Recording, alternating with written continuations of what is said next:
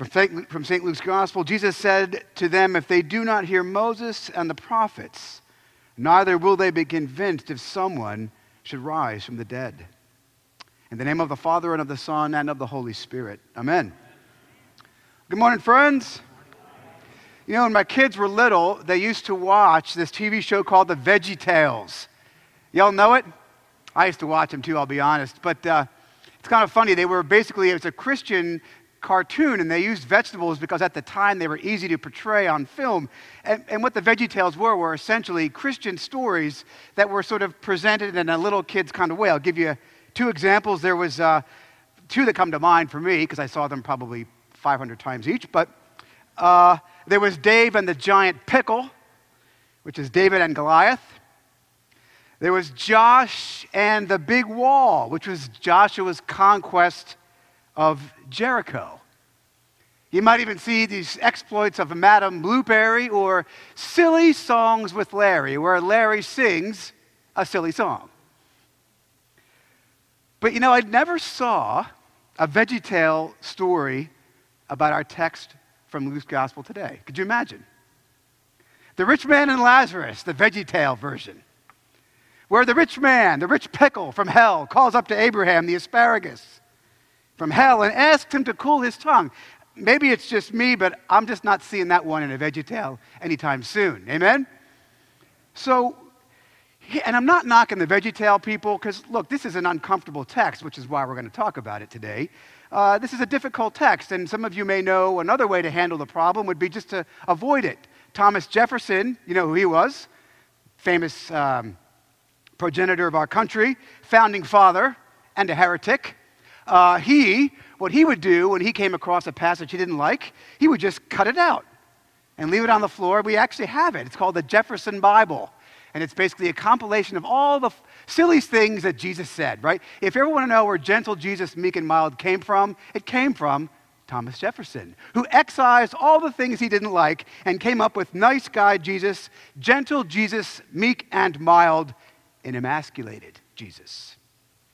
And here's the deal.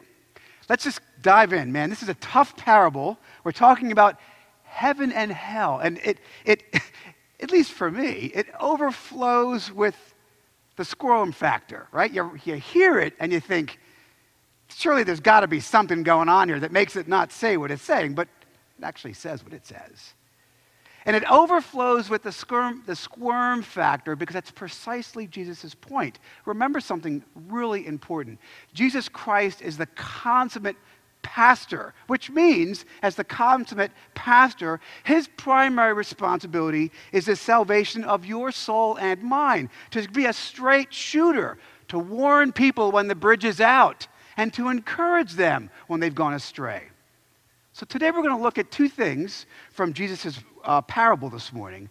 I'm going to look at really a profound one, which is a call to vigilance about one's life.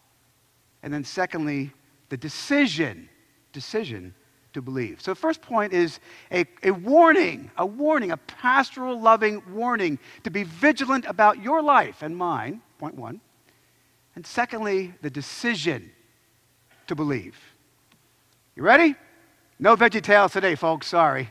Maybe next week. Anyway, so the story today from Luke's Gospel is a parable. So it's not historical narrative, but it does teach an important story. And of course, in a parable, as you know, the people in the parable are God and you. Okay? So there's the parable's in three parts. The situation before Lazarus' death, I'll get to that in a minute. The situation in the afterlife when Lazarus and the rich man are in heaven and hell. And then finally, Jesus' commentary, his explanation, his sermon, if you will, about the events that transpired. So the first person I want to zero in on briefly is this poor man named Lazarus. And then the rich man who is left unnamed. By the way, if you leave somebody unnamed in Scripture, it's kind of an implied slight, but that's another matter. Verse 19 tells us this man was very wealthy. He lives in a big house. He's got a gate. He wears fancy clothes. He wears things made out of purple dye, which is very expensive. And he has fine linen, which means expensive underwear, frankly. So just saying, in other words, he spares no expense. This is a man who lived in wealth and self-indulgence, who spared no shortcoming to enjoy the good life. He's kind of like, best I've got, is sort of a first century Jewish Hugh Hefner. Seriously, that's kind of the guy we see here. That Hugh Hefner, right, who is this the playboy guy who lived a life of complete self-satisfaction and personal pleasure, listen, as life's highest aim. That's the rich man with the expensive underwear. And then secondly, we see Lazarus, this poor, crippled beggar who lays in front of the rich man's house and begs for food, and people just pass him by. Remember that in the first century, unlike today, in the first century, there was no safety net, there was no social system in place to take care of you if you couldn't work. If you couldn't work, you couldn't eat. If you couldn't grow it or kill it, you starved. The point being that this man is at the complete mercy of people who would pass him by. And the thing which I want to dial in on today, because it's really uncomfortable for me and probably for you too, is that people pass this Lazarus guy. We want to blame the rich dude, but it's a lot closer to home, and here's why. People pass this Lazarus by day in and day out, and they don't pay him a second glance. The human beings, including the rich man, walk by this man daily and don't even consider his condition. And to make it even a little more zing-worthy, Jesus says, the human beings that walked by, they couldn't care less about this man who's crippled, but the dogs, who are feral dogs, they even come by and lick his sores. The point being that this man Lazarus is somebody who is of no account, and a people who just pass by and don't notice. Let me give you an example. Way back, 30 years ago, I worked in Philadelphia once, right by the Liberty Bell. Anybody ever worked downtown Philadelphia? It's a great place to work. I used to take the R5 from Exton downtown into Market Street Station, get out of the subway, come out, all these nice shops, and that part of Philadelphia, the historic district, is very nice. And I remember coming out of the subway, out onto the street, and walking along with people just hustle and bustle, going to work, And there was a lump of blankets on the side of the road. I thought, well, that's kind of strange, just sort of sitting there. I thought it was just trash someone had left out. And as I walked by, I noticed that it was a person. And it was cold. It was really cold, which is why people were in a hurry to get to the office and warm up a little bit. And one thing which struck me is that everybody ignored him, including me.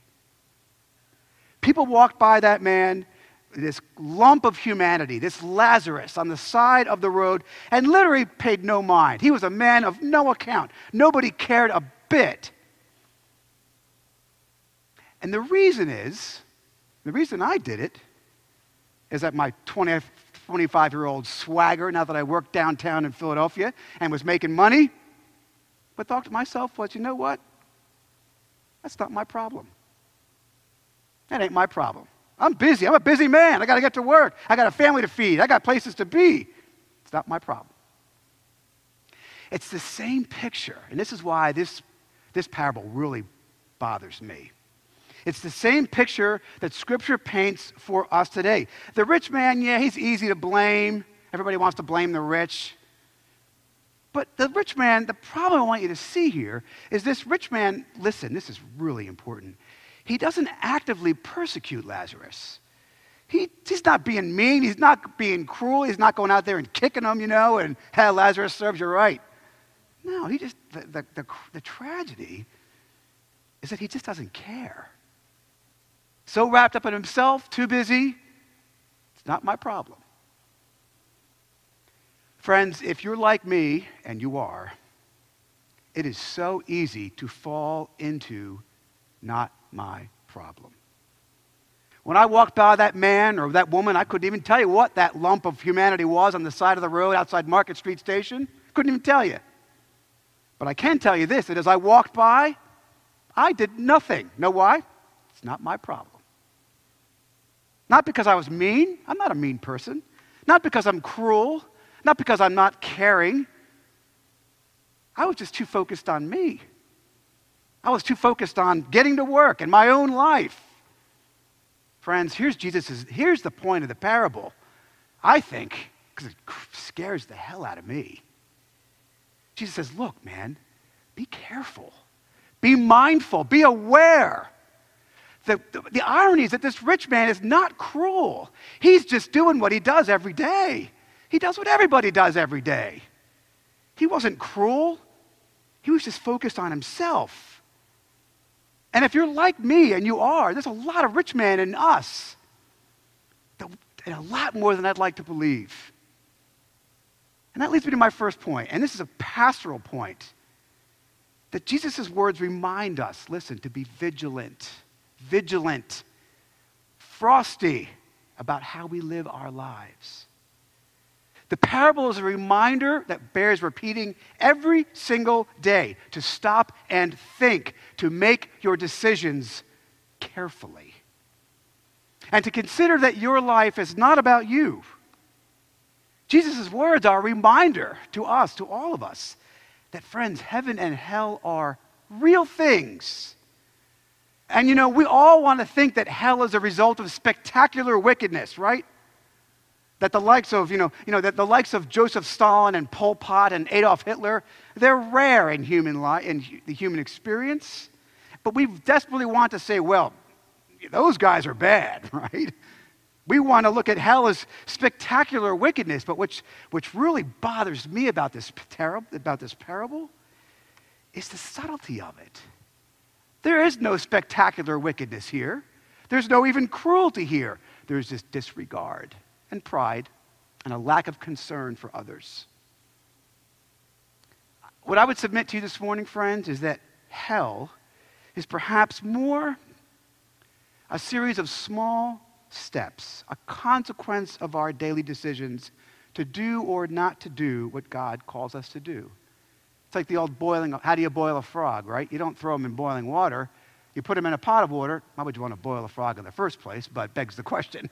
But you put them in a pot of water, you turn it up slowly, right? This is the idea here, that heaven is not great big whiz-bang cruelty. That's easy to spot. The trick is that hell is a consequence of small decisions, tiny little decisions, little tiny tugs that pull us ever so slowly, friends, towards heaven or towards hell. There's a book written back in 1990. If you've read the book, tell me later if it was good or not.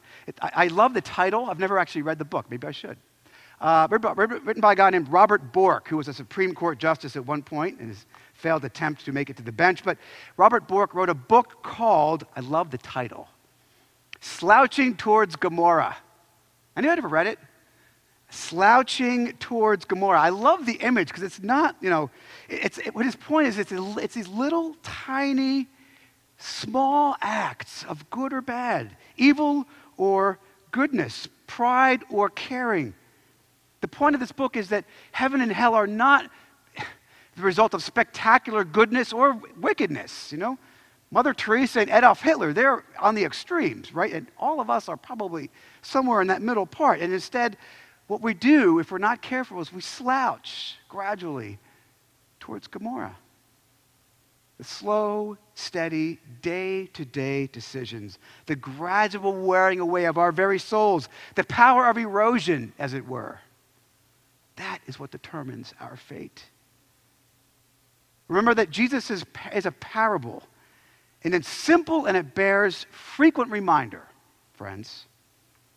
Simply this: be intentional, be deliberate, stay frosty. Make a daily decision, an hourly decision about how you will live and the decisions you will make, the small ones, the tiny ones. It's not my problem. Should never cross the lips of a Christian. So let me ask you a question, right? Because this isn't about a rich man and Lazarus. It's about you and me. It's a parable. It's about you and me. Where in your life, and God knows I've got lots of them, where in your life do you know that you need to make a change? Maybe you don't take your church attendance all that seriously. You're kind of casual about it, right? Even though God says that's the first thing you should do the first day of the week. Or maybe you've let an important relationship deteriorate, not because you're mean, you just kind of walked away, right? Kind of not that important anymore. Or maybe I don't know, man, fill in the blank. You've all got something. But where do you need to make a change today? Where do you know in your heart? And if you're not sure, ask the Holy Spirit or your wife or your husband, somebody who knows you. Ask somebody, what do I need to do to change, make a change? Because, friends, the thing which really bugs me about this parable is not the heaven and hell, cooling the tongue and all that. Yeah, that's dramatic. But what really scares me is that this man's fate was a consequence of the tiny little decisions that he made in his life. And that's my first point, that our parable, friends, is a warning, a pastoral warning to be vigilant, to be careful, to be intentional. And the second thing I'm going to look at then is the decision to believe. So Lazarus dies and goes to heaven, and the rich man dies, and he finds himself in hell. And where it gets really strange, go back and look at it again. It's a very subtle parable, actually. The rich man, even in hell, still doesn't get it. I mean, he's there, and he says, Lazarus, hey, you, remember me? Yeah, the guy that I never gave you a thing. Yeah, dip your finger in the water and cool my tongue. I'm in hell. I'm suffering. Lazarus, tell my brothers. Lazarus, do something for me. And Abraham says, whoa, rich man, hang on here, pal. You lived your life in luxury and comfort and a disregard for other people. You are condemned to eternity in suffering, while this pathetic Lazarus enjoys life, a place of honor next to Abraham himself. Why is that? And then finally, at the very end, the man, in the first act of compassion in the story, says, well, okay, I get it. Verse 28, look at it again. Somebody please go and warn my brothers, lest they also come into this place of torment. Watch this. But it's too late. Abraham says, look, they have the law. The brothers have the law and the prophets. The law and the prophets is a way of saying the Hebrew scriptures, right? So they have scripture, and this is the crucial point. This is the crucial point. Friends, conversion is not a matter of information. Conversion is not a matter of evidence. Listen, conversion is an act of the heart. Conversion is an act of the heart, a stubbornness to believe or a willingness to do it. The rich man, Jesus says to the rich man, your brothers have the law and the prophets. The law and the prophets is the scriptures. Scripture talks about what will happen. They have the word of God. They can take it or leave it. And then Jesus throws in some real irony here if you missed it. Jesus says, well, if they do not hear the law and the prophets, they don't hear scripture, they're not going to hear the message even if a man should rise from the dead. Don't miss the irony. Because Jesus, in fact, did rise from the dead, and people still don't believe. Why? Because their hearts are hard.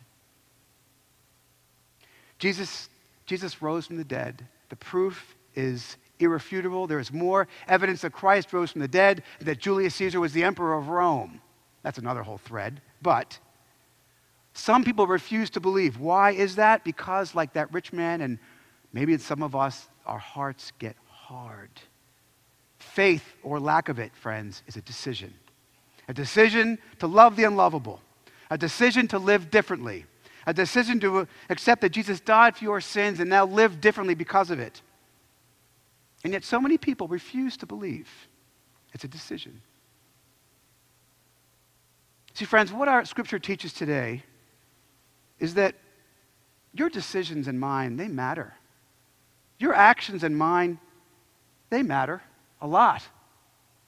The Christian life is a continual life of self-examination, of continually looking at the way that we live and the decisions we make and asking ourselves, am I really living the way I should? If I were to stand before my Maker right now, what would he say? So friends, here's the challenge, because it's the challenge Jesus gives in the parable. Where are you? Where in your life do you need to make a change? In your marriage, in your family, with the people you spend time with. It's a decision. The language you use, the things that you do to occupy your time. Jesus' pastoral, loving, compassionate warning is clear. Do not make the mistake of the rich man. These tiny little decisions that led him towards hell. Instead, he says, Take the time to stop and examine your life daily, hourly, and make a change before it's too late. Shall we pray? Father, we thank you, for your word which challenges us, certainly challenges me, and shows us the way to live lives pleasing to you. Lord, remind us that our decisions matter. How we live matters. It's not my problem is not an option. Inflame our conscience about the changes in our own lives that need to be made, and Lord, give us the strength and courage to do it. In Jesus' name we pray. Amen. Thank you for tuning in to our Trinity Episcopal Church podcast. To find out more about the work God is doing through Trinity, visit us online at trinityvero.org and follow us on Facebook.